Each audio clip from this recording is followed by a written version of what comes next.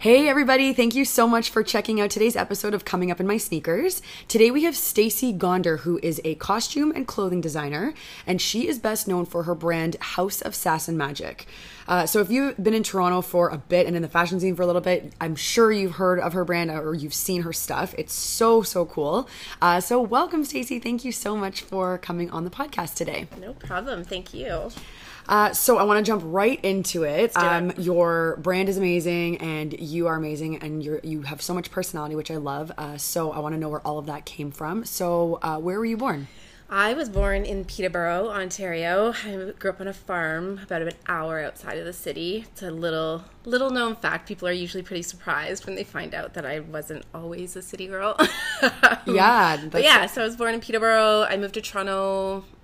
It's got to be 20 years ago. I'm going to say that. Might have just aged myself, but that's okay.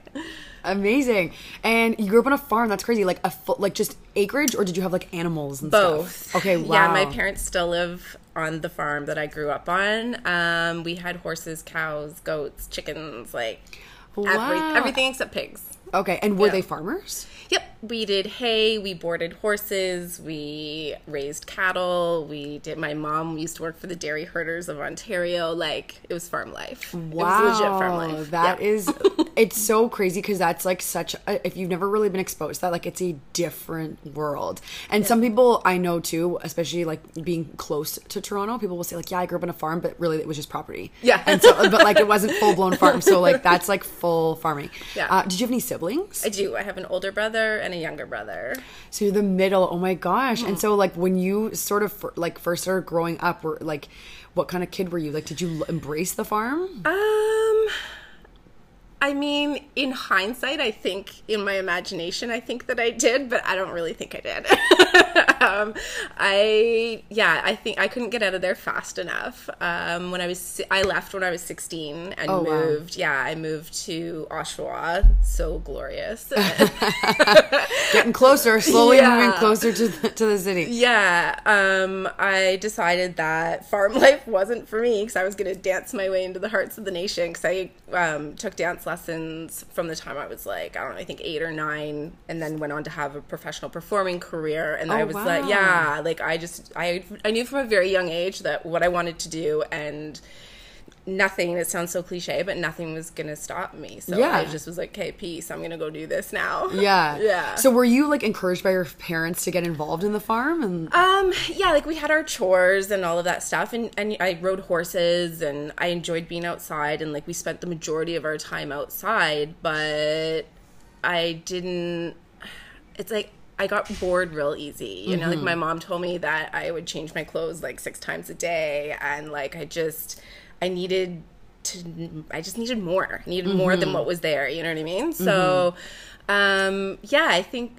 my parents encouraged us more to follow, it's, again, really cliche, but to follow our dreams and don't let anybody tell you no, you know what I mean? And it's kind of ironic because the same things that they told us to do were the same things that they were why are you doing this? Yeah. Why are you doing this? Why are you rebelling? And you're just following your advice. Just kind of doing what I was told. That's amazing. Yeah. So, and what kind of kid were you in elementary school and stuff like that? Ooh. It's funny, I was just thinking about this the other day, just going through my processes of things that I do, and I remember my report cards always said that I was a very methodical student. I really, as much as I'm I fight the rules and I want to rebel against the rules and I want to make up new rules and all that sort of stuff, I still need structure. I still need to lay out how things need to get done. But then I got in a lot of trouble as I got older, towards the end of elementary school. I just needed stimuli. I needed to be not confined to whatever people were trying to make us do, which I thought was really dumb. Yeah. I was this stuff doesn't make sense to me. I need to get out. I need to do things. I need to create things. So what kind of trouble, I gotta ask? Well, I was kind of mouthy. Okay. I'm not gonna lie. I had an answer for everything, and just, I don't know. It it was like I knew I didn't belong in these stereotypical situations that were happening, and I would do anything and everything to just kind of create something not that. I just needed out. I needed out of there. Yeah. And especially as like when you're young, sometimes you don't know, like you're having these feelings, but you don't really know how to articulate them. So just like lashing out is just the only way that your body has like, you know, mature enough to really even do at that point. You're not able to articulate, like, I don't fit in this like world here, or not that you don't fit in, but like it doesn't align with you. Yeah. Something doesn't make sense here, and you feel that on an like instinctual. And there's a difference, I think, too, between like, okay, you're just like, you know, you're tired, you're being lazy that day, and like you're not following instructions, or like I physically like am not meant to be doing this, and like this does not align with me whatsoever, like I don't want to be here. There's a big difference. And like, absolutely, unfortunately, I don't think teachers are really equipped to handle that, which they should be. Like, I would love to see that happen more. Yeah, absolutely. But yeah, no judgment, so that makes perfect sense. And then what about high school? Were you in Peterborough for high school too? No, so I moved from so I did elementary school, like air quotes, in the country, and then my last year of elementary school, my parents, God bless them, they knew, they could see that I just was tormented, and so they helped me switch school boards for grade 8 so that I could then go on to high school at a performing arts high school. Oh. Yeah. So that was really cool, actually. And again, in hindsight, I'm like, wow, my parents really did everything they possibly could to encourage and to like support what I wanted to do, but I was not receiving that on some level in my brain, you know? Especially, I can only imagine coming from a farming background, like, and being in Peterborough, like, what are the resources they really have? Yeah, and like we weren't even in Peterborough. Like, the closest center to air quotes city would be either Oshawa or Peterborough, and both of those are 30 minutes away. Right, so you're like outskirts. Yeah, like all of my elementary school friends were a long distance telephone call. Oh, like no. you had to drive everywhere. Like it was balls. So yeah, I ended up going to high school in Oshawa. Again, so like so glorious. But yeah, it was great. But then I dropped out of high school in grade 11, I think. Grade Interesting. 10. Yeah. And I've never actually really like spoken to somebody about that process. Do you need your parents' permission, or can you just drop out? So if you're under 16, you need your parents' permission. But if you're over 16, you're just like, peace, I'm out. 16? I would think it's like 18, but then I guess you're pretty much done by the time you're... Wow, I did not know that. So you just like woke up one morning and you're like, how did you know that it was like the right decision for you at the time? So I had moved out of my parents' house at 16 and was living with some friends. And then I'll never forget, it was... what's that called? Homeroom. And it was creative writing. And my friend Tanya and we just kind of looked at each other and we were like, we don't need this. This sucks. Yeah, we were like, this is ridiculous. And we legit just like got our books, walked to the principal's office, and we were like, yeah, like we quit. Like we're out. Like peace.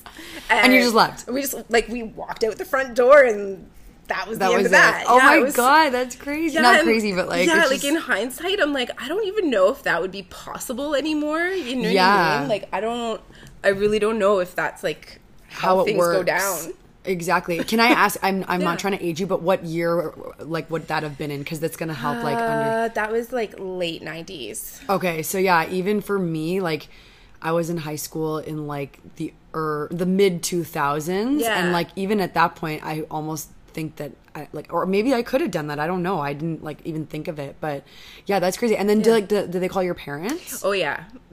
And I just like, again, it's like we were just talking about, it was one of these things, and this has been a kind of a common theme throughout my life, is there's just some things that I know instinctually, like you feel it on some level that like, you know that this is what has to happen. You're not really sure why, you're not really sure how or what's going to happen next, but this needs to happen and I'm going to do it. So I did it.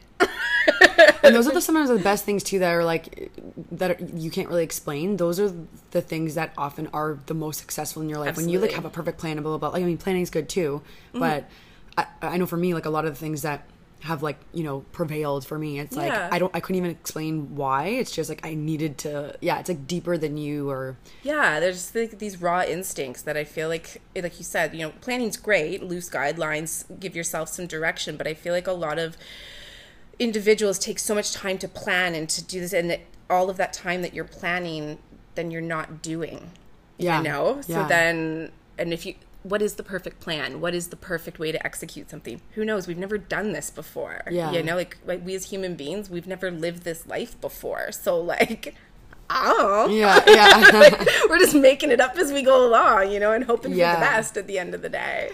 So I want to ask you so badly, when you walked out of high school that day, what did you do? You and your friend, did you feel so know. free? Were you just like, oh my God? I don't remember, to be honest with you. I more so remember still, like, I was like, okay, I'm still going to go to my dance classes. I had a part-time job, so I'm still going to go to my job. Like, I'm still going to do all the things that I need to do in order to, like, live. But school just wasn't one of them, you know? Yeah, I don't remember what we did. I think we were just like, we probably like went to the mall or something stupid. You know what I mean? Yeah. Like we probably hung out in a park. Yeah. Honestly, don't remember. We probably smoked cigarettes somewhere. I don't know. For real. So then did you return that evening to your parents' house or your friend's house where you were living? No, to my friend's house where I was living. When I left my parents' house, I never ever went back. Oh my God. Yeah.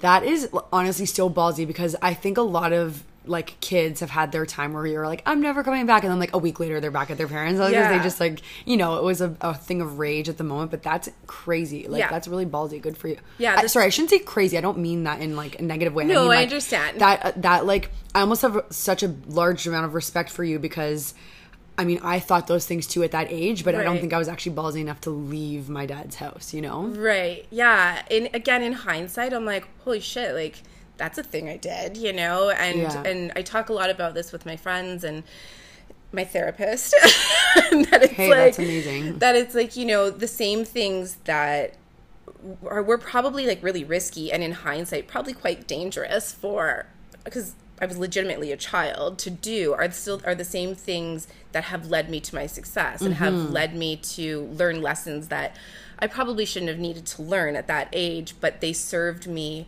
And sometimes I think to myself, maybe I went through that and maybe I did those things and the instinct was to know that I would need it later. You know? 1,000%. I think Like, that's the purpose of, you know, life really is to like prep you for what's going to happen later on or whatever, right? So that's amazing. So you were at your friend's house living, and then did your parents call you or like come by that house and said, get your ass back to high school, or like what happened? So I remember before I quit high school, I remember my dad showing up at school being like, yo, you need to come home. And I was like, nope. And like, I'm pretty sure he like begged, and I was like, no, like I'm good. I've got a place. Like, and at that point I hadn't decided to quit. Like I was like, I'm still going to school. Like it's fine. This is what's best, I think, for me.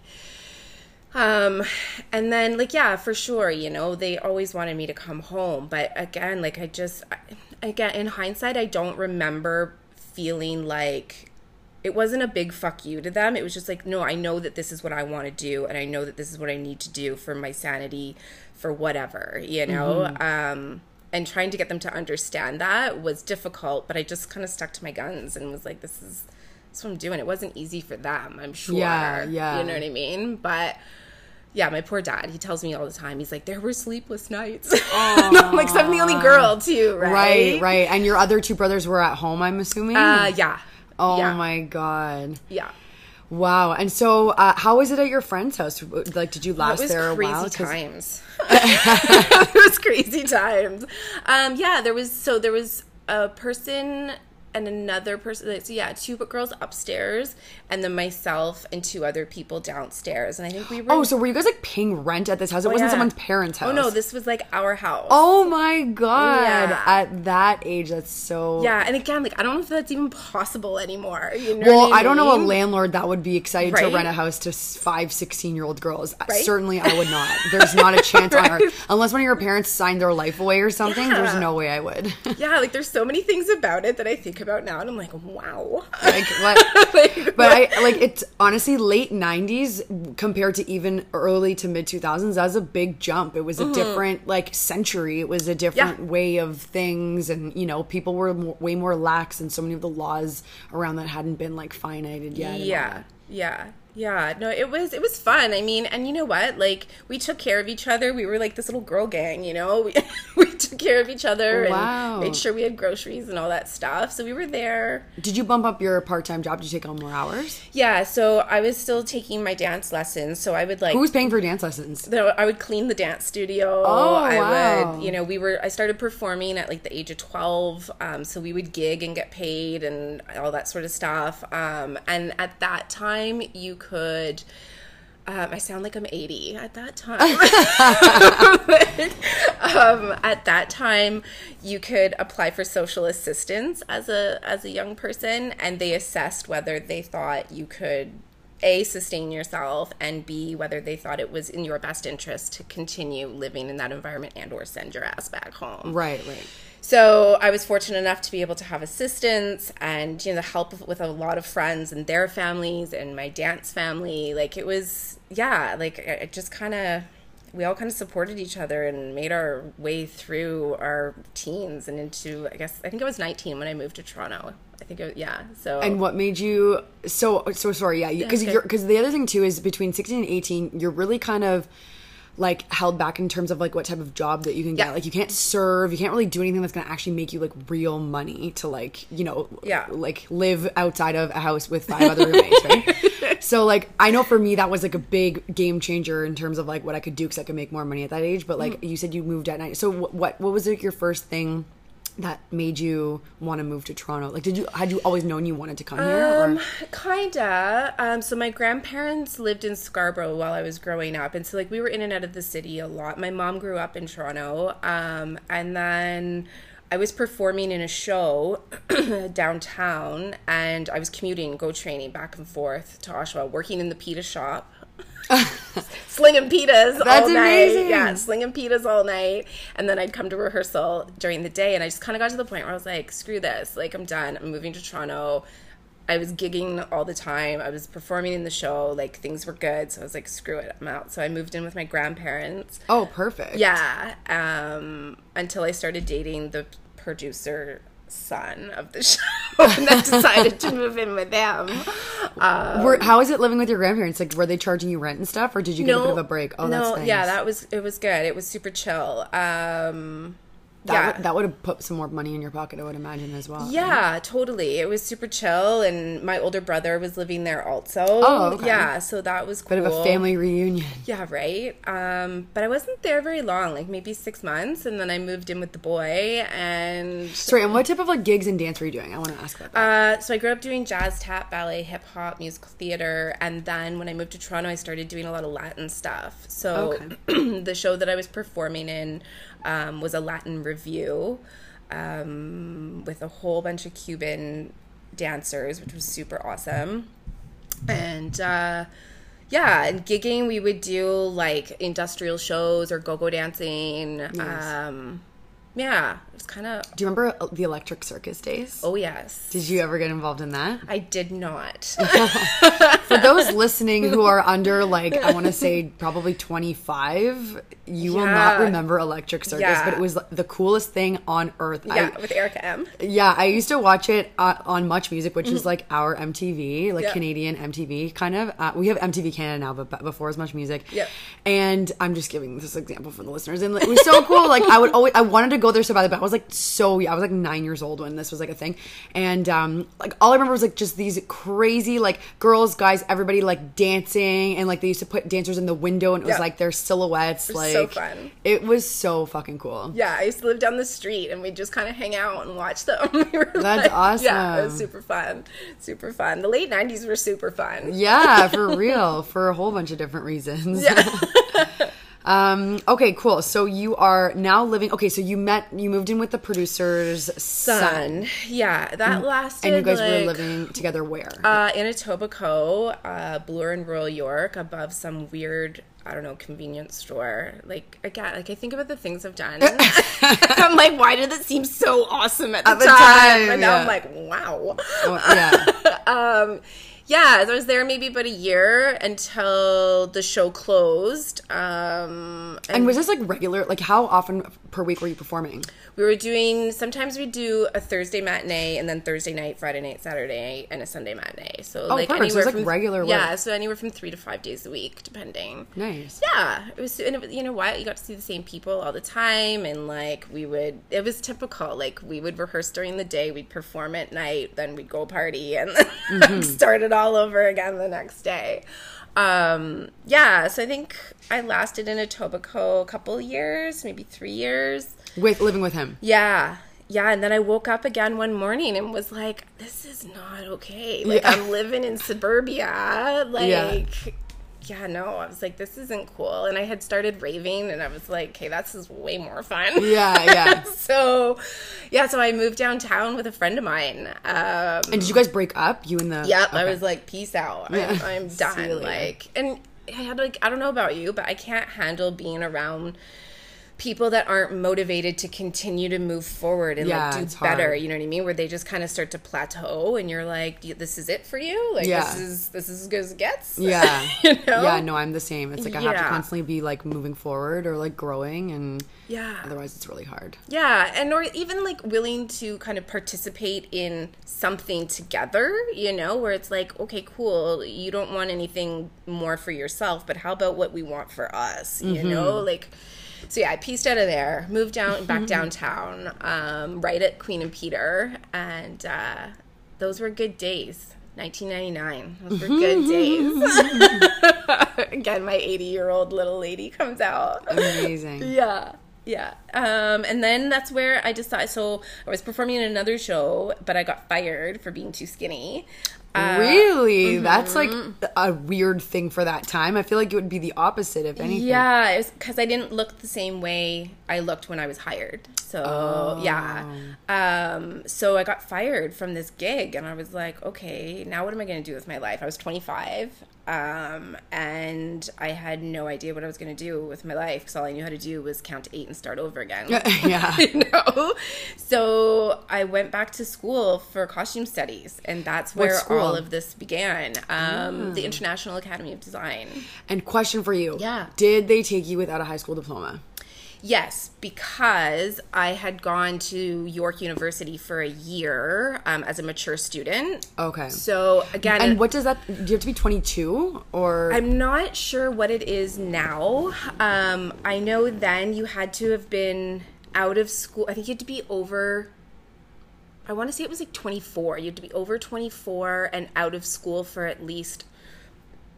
I don't remember if it was 4 consecutive years before applying to university. But I don't know if it's still the same. Yeah. But no, that's interesting, because that's another thing that like we're very much fed as kids, right? Like like your life is ruined if you don't have your high school diploma or like your GED. Like you're not gonna be able to do anything. And it's like, yeah, it's still like, I mean, a good idea just to get it if you can tough it out. But like, you can apply as a mature student, and no one ever talks about that. Yeah, right? Like, when I went to York, I think I had to, because the other thing, I know I'm jumping all over the place here, but I was also a bit of a weirdo, and after I quit high school, I still, like, I did correspondence courses, I went to summer school and got my compulsories that I still didn't have. Oh, okay. Why? I don't know. You know what I mean? Like, everybody's like, what do you mean you don't have to be here? Like, I remember doing OAC, again, I just aged myself, but OAC English in summer school, and everybody was like, why are you here? You don't have, like, nobody's making you be here. Yeah. And I was like, I don't know, it just seems like a good thing to do. So I had all my compulsories when I went to apply to university, and I went to York for a year as a dance major. And then when I decided to go to costume school, it just kind of, I don't know, maybe because it was a private institute also, it didn't follow the same rules. And what drew you to costumes? Were you just like, oh. Well, when I lost this contract, I was like, okay, like, I legitimately had not had any other, like, I worked in restaurants as a server, or I was a dancer. Like, what was I going to do with my life? Yeah. And a woman I was training with at the time, she was like, why don't you try, stage managing, or like, something in theater, so that you're not sitting at a desk all day. And I honestly don't consciously remember making the decision for costume school, but I ended up in costume school and I did it. Yeah, so I went, and I didn't know how to turn on the sewing machine. I didn't know anything. Like, I knew nothing. I remember my sewing teacher telling me to just pretend like I'm driving, and I was like, yo, you do not want me to drive, or to sew like I drive. That's hilarious. Yeah, so I did an 18-month program. They took 4 years and smushed it into 18 months. And came out with a diploma in costume studies. Nice. Yeah. And then what the hell did you after that? So because I was teaching dance and I was adjudicating some dance competitions, I used my students and all my fellow teachers and choreographers to start my other brand, which is Flash Design Company. Oh my God, I didn't even know you had this other brand. Yeah. So that I've been doing since 2001. And what is it? We do custom costuming for competitive and recreational dancers. Oh. Yeah. That's awesome. Yeah. So I've been doing that forever and a day. And then I realized about 5 years ago that it follows the school season. So I have a chunk of time in the summer where we don't do much. So I love electronic music. I go to a bunch of festivals. So I was like, hey, I'm going to take my rave life and my costume life, and I'm going to smush them together, and I'm going to make some crazy clothing for whoever wants it. And Amazing. That's how the House of Sass and Magic came to be. Okay, so I need to go through all of this. Okay, so you have this costume company, and are you like sewing every single costume yourself, or do you have like a team at this point? So when I first came out of school, it was just me. So I would sew all day, go teach dance at night, and it was a one-man operation up until 2008, I guess. Yeah, 2008, 2007, somewhere around there. I hired my first assistant and a small set of like contract staff, and now we grow anywhere. So right now, I have anywhere from 3 to 5 staff, depending on what time of year it is and how busy our roster is. Nice. Yeah. Cool. And do you have a studio or something? Or, nice. Yeah. So we're in Leslieville at Queen and Carla. Nice. Yeah. So you have that, and sorry, you said House of Sass and Magic is what, 5 years old? Yep. Cool. And what was sort of like, I guess, the first like piece that you made, or like, I don't know, I want to know about like the inception or the conception, I guess, of that. Of House of Sass and Magic? Yeah. So I'm trying to think what we did first. I had a colleague at the time that was working with me that we legit, like, it was a joke. Like, we were joking about making these rave clothes. And, like, we had this dream of, like, buying a van and driving across the country and selling our stuff to all these different festival goers. It's a good idea. Yeah, right? I was like, this is the life. And especially, like, if you had that idea 5 years ago, like, now more than ever, that's, like, a viable business idea. Yeah, so we, as, like, kind of half joking, we applied to 3 major festivals that are in BC, Base Coast, Motion Notion, and Shambhala, and we got into all 3. And as a vendor, you applied? Yeah. Okay. And we got into all 3, and we went on the road for a month selling our stuff. Yeah, and like everybody's like, "How did you do it?" And I was like, "I don't know. We just tried." And like it's so yeah. Did you like drive out there first? Yeah. Okay. Yeah. No, sorry. We were here. Yeah. And I did all the applications here, and then once we were accepted, we drove from Toronto to first we went to Golden, BC, then we went to Merritt, BC, and then we went to Selmo, BC. And like just in your regular car, did you have to like rent a truck or something? I bought a 1987 Ford Econoline conversion Oh my van, God. which I still have, and we still use God. to travel around doing all the festivals and stuff. Yeah, that's like my freedom. It was supposed to be Freedom 45, but we got a couple of years before that happened. Yeah. But that's like my goal is to be this like vagabond that just drives around selling cool shit to cool people. That's amazing. So you do all these 3 festivals, and how many designs did you bring, and were they all one of a kind? Yes, they were all one of a kind, and so things have shifted a little bit since the inception. I guess, like you said, conception. I know. I don't know what the right word is, or do both work? I don't know. Inception, I feel like they're costumes in costumes in costumes. Yeah, I know, for the movie, right? Me too. Conception definitely is like the start of something. So I think it's that. Yeah, so originally we did like all one-of-a-kind pieces, and it was a combination of upcycling and made from scratch items. And then the person that I started the brand with decided to leave both, because she was working with me with Flash Design Company also, she decided to leave both brands completely. And so I was kind of like, oh shit, I have this thing now that I thought somebody else was helping me with, but they're not. And it was originally called House SM, which was our initials. Oh. And so I was like, oh shit, like, what am I going to do? So I decided, I was like, okay, I don't know what to call this now. So for about, I don't know, 6 months, about a year maybe, then I just continued to call it House SM. And then one day it came to me, oh my God, we're going to have a whole bunch of sass and magic happening at all these events. And that was the new name. Yeah. So yeah, originally it was all these one-of-a-kind pieces. And I think in hindsight, we have both had a bit of a different creative vision for where we wanted the brand to go ultimately. But that's where it was for that summer, because we were together for a summer doing it, and it was just kind of all over the place. That's amazing. Yeah. And what was the sort of initial feedback from the festival people that came out?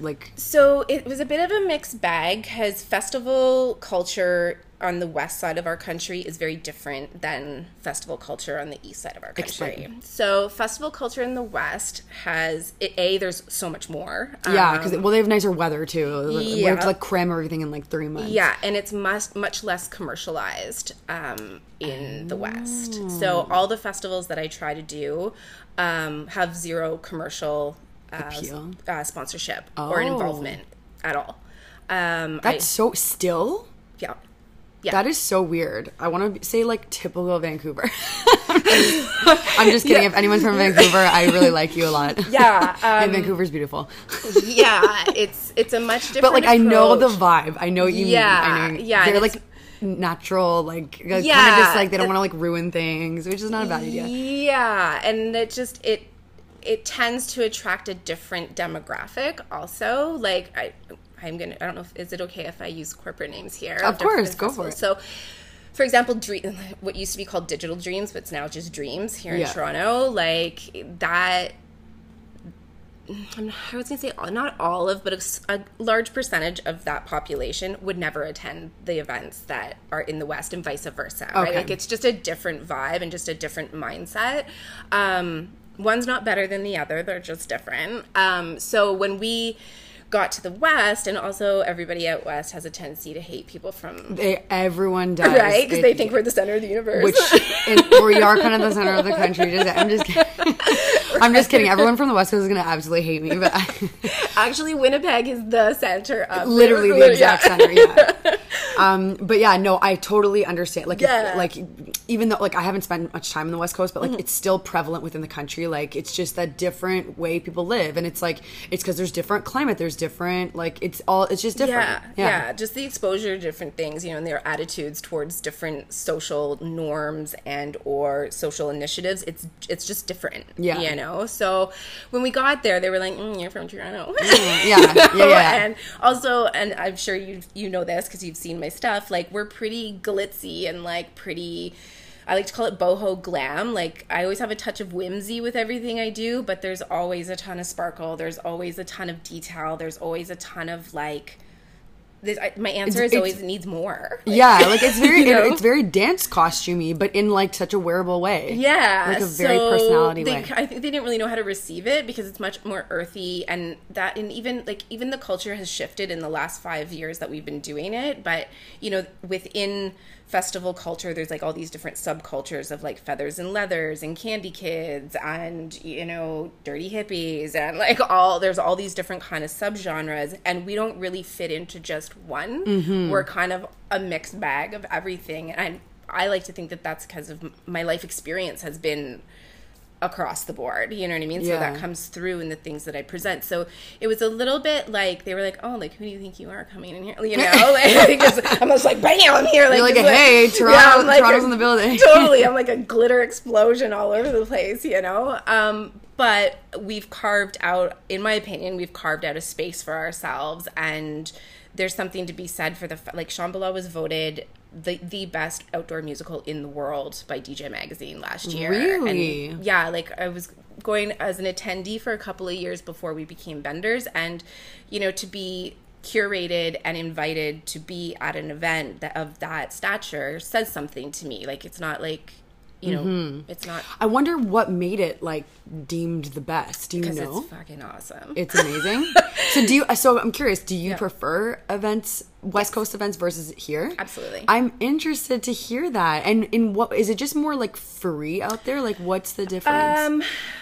In this, you know, it's just my opinion and based on my experiences is that, for example, we just finished doing Fan Expo this past weekend. And it was a grind. I'm not going to lie to you. It was a grind. I guess it's a difference in attitude. And it's funny that I say that Fan Expo in Toronto? Yeah. Okay. That I say this because obviously running a business, you have to participate in consumerism, but at the same time, seeing such consumerism and capitalism on that scale and just seeing people like mindlessly participating in something, over. You know, and it's like, in my experience and in my opinion, a lot of the festivals that we attend rely on the festival goer to create an experience for themselves, as opposed to being fed an experience. Fed a product where it's just like this, you're going to arrive at the gate, you're going to do this, you're going to feel this, you're going to, you know, it's a predetermined package. And you're saying that's like the culture here. I feel like that's the culture with mainstream festivals and mainstream culture in general. Yeah, you know? Yeah, I hear that. And that's why I personally like to participate and support things that allow you to have free thought and allow you to create an experience for yourself and or with other people that maybe somebody else isn't having because they're busy creating their own experience. You know what I mean? And then maybe you come together and you talk about those two experiences and learn something from each other instead of it being this pre-packaged, formulated thing that they want a billion people to consume. You know what I mean? Like, I don't know if I'm being super clear. No, absolutely. I'm like right there with you. So I want to ask you another question. Yeah, for sure. Have you been to Coachella? I have not. Okay, then never mind. But I was going to say, I wonder how, because a lot of times Vancouver gets compared to California and LA, and we get compared to New York, right? Yeah. But then it's also Canada versus the US. So I feel like, although I can see, like, I almost feel like LA is like a equal version, like has like parts of both. Yeah, 100%. Because like there is a lot of like West Coast chill, slowing down, like ocean vibes in Vancouver, but then there's also a lot of like the consumerism that you're talking about, which is like completely over here, right? Yeah. So yeah, no, I was wondering like what the difference would be between like a Vancouver festival and like like an LA based festival. Yeah, I don't know. Actually, a good friend of mine would be a really good person to ask because she grew up in the Kootenay Mountains and worked with Shambhala for a long time and then moved to LA about 2 years ago. And she does some work with a couple of festivals out there that she really, really loves. So it would be interesting to hear her perspective. Yeah, I'm like so interested in this whole thing now. It's like, it blows my mind how like similar but different things can be just based on like where geographically you are. Yeah, you know? 100%. And I think also, you know, it attracts, like we were saying, it attracts a different kind of minded person, you know, and it's interesting to watch people who maybe have never had those thoughts of their own, and then they come into a festival or come into an experience where, and I hate this word because it's a bit of a buzzword, but they get this enlightenment and they're like, oh my God, like this is so awesome. Yeah. Because then they see that as an alternative to all of this stuff that we get caught up in. And it's not just about the festival, you know, about connecting with other human beings and having discussions that maybe you wouldn't normally have on a regular day basis, you know, because you're just like, doing it, right? Exactly. That is so cool. I didn't even know that about you. That's why I love doing this podcast too, because you learn so much about people. And like, you know, I obviously have seen a lot of your stuff on Instagram, but like I didn't even know about your other company, and like that's probably my bad, but like it's just interesting to learn all this. So you talked about like your Freedom 45-ish a little bit. So what is the goal for both brands? So in my perfect little world that exists in my mind, Flash Design Company, and it's almost there, is its own little, you know, kind of world that runs on its own with their staff, and I design and you know, continue to facilitate managing that, but it basically runs itself. And then I get to travel the globe with the House of Sass and Magic. Like, that's still in my heart of hearts. Am I going to be able to make it happen? I think so. Well, listen, I don't need to like put your come up story, throw that in your face, but you have made everything so far in your life happen, from dropping out of school at 16, making it on your own. I think this is like I don't want to say the easiest thing, but like one of the simpler things that you'll be able to accomplish. That's so funny you say, because I went to Burning Man by myself. I was literally just going to ask you if you've been to Burning Man. Yeah, too. I went by myself 2 years ago, and everybody was like, oh my God, like you've never been to Burning Man before? And I was like, no, why? And they were like, because you're like prepared. And then I was like, this is like, because everybody's like, oh my God, like you got to do this, you got to do that, da, da, da. And it was the easiest thing that I had done that entire year. I had a really shit year that year, but I was like, wait, did you go to attend or as a vendor? As an attendee, there are no vendors. Oh. Yeah. Interesting. Yeah. So there's no money at all at Burning Man. Oh, no way. So people just go for the love of like performing. Yeah.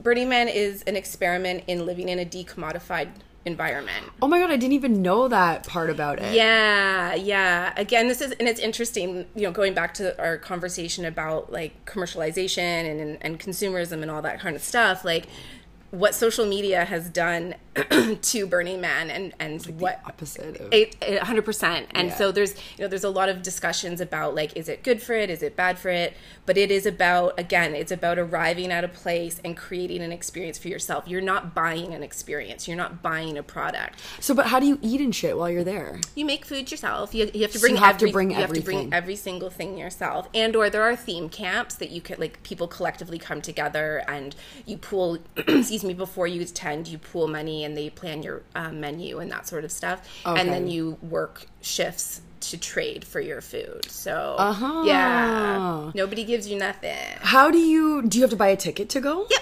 Okay, so there is that though. So yeah. The festival makes some type of money. So most of the money goes back into grants for artists because all of the art structures that are built throughout the desert are funded through applications that the artists put in that, or they fundraise to facilitate their art cars and all that sort of stuff.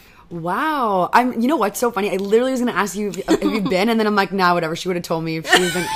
That is so cool. Because that, like, I've seen on, Instagram and stuff, and that festival looks like another level. And I didn't know that whole other part of it, which is so cool. So it's actually it's not even a festival. It's an arts celebration, essentially. Like, there's no DJ set list. There's no, like, any of that stuff. So can anyone just, like, get up and play? Or is it, like, they get a time? Yeah, like, they have a time, but they don't, again, like, it's not like you're going to arrive there and get your little schedule and be like, no, you have to, like, go searching it out, or, like, you hear from a friend, or, you happen to know somebody who knows somebody. Yeah. That is really cool. Yeah. Sorry, so you were telling me you're, like, in a perfect world, the dance costume company would run itself, and then you would travel the world. And then what, because there's festivals everywhere, like, so would you drive, or would you, and like, where would you want to construct your pieces? So that's the conundrum. Yeah. So I'm like, do I have a little sewing machine in the back? Yeah, that you, like, bring with you, like a mobile shop? Yeah, hey, right? It's not very far-fetched. So my partner was like, hey man, we could, like, have a trailer, and you could, like, just fold it out, and there's your little, like, it's like a mobile studio or whatever. So I think to start, because I always have this issue where I have these, like, grander dreams, but then I'm like, okay, where do I start? So I think I want to start with across the country, like, so go from the East Coast to the West Coast, because there's a zillion festivals across the country that fall into my branding and ethos, and both personally and professionally. So start there. I do want to look at the U.S. It's a little bit more difficult getting your merchandise across the border and that whole thing, which I think is silly, but whatever. But we'll figure it out. So kind of go, like, let's start with this country, then start with this continent, and then just kind of keep going from there exponentially. Yeah. And I want to ask you this too. I know you said you had zero sewing background before you went to school, and now do you sew everything yourself? I don't sew everything myself anymore. So I have an assistant who is, like, my right-hand man. She, like, right-hand person. We joke all the time, like, you're the Mike to my Ike. So she does the majority of the sewing. Just with the two businesses, like, I've become we joke that there's business Stacy and creative Stacy, and I've become much more business Stacy over the last year or so, just with so many moving parts and keeping things businessy. But I do most of the designing, and then Alex and I will kind of figure out how to construct it, and then either she'll do all of it and or part of it, or staff or myself. It'll always be some sort of combination of that. Okay, so you have like a little bit of a team set up now. That's good, because I know sewing can take a long time. Always longer than you think. Yeah. I know like very basic sewing, and even that takes me so long because I'm not very good at it. That's why. But like, oh God, I couldn't imagine. So that's amazing. That's good that you have some help. Okay, well, thank you so much for telling me this amazing story. Before I let you go, I want to first ask you about your favorite footwear that you wore here today. My favorite footwear that I wore here today, and they're my fancy gold shoes. I feel like they encompass both sides of my personality, where I love to be comfortable and chilling and hanging out, but I also like to be super glam. Yeah, like literally, that's exactly what you're wearing too, and like about your story, it sounds like it. That's awesome. Yeah. How long have you had them for? No, you know what? That's a lie. I've had them for about 2 years, but I just started wearing them within the last, 6 months. Yeah. So it was just kind of sat there, and I was like, I'm not ready. I'm not ready. Nice. On your own time. Like everything like your else, whole right? life, which is, I love that. And then I would love if you could give one piece of advice to somebody who might be walking a similar path to you. I usually tell people, just in general, to take up as much space as you possibly can, and to quote my parents, don't ever let them tell you no. Yeah, literally. Yeah. When you say take up as much space as you possibly can, are you just saying like metaphorically? Like just give me a little bit more on that for someone who's listening. Yeah, I mean, if you be where you think you need to be, do what you think you need to do. Don't question yourself, just go for it. Take up the space that you want to occupy in the world. Beautiful. Yeah. I love that. Okay, guys, that is it for today. Thank you so much for listening and tuning in. If you're listening on Apple Podcasts, please feel free to leave a 5-star review. I would really, really appreciate it. You guys can follow Stacy on Instagram at housesmt. So I'll just spell it out for you. So it's at housesmtdot.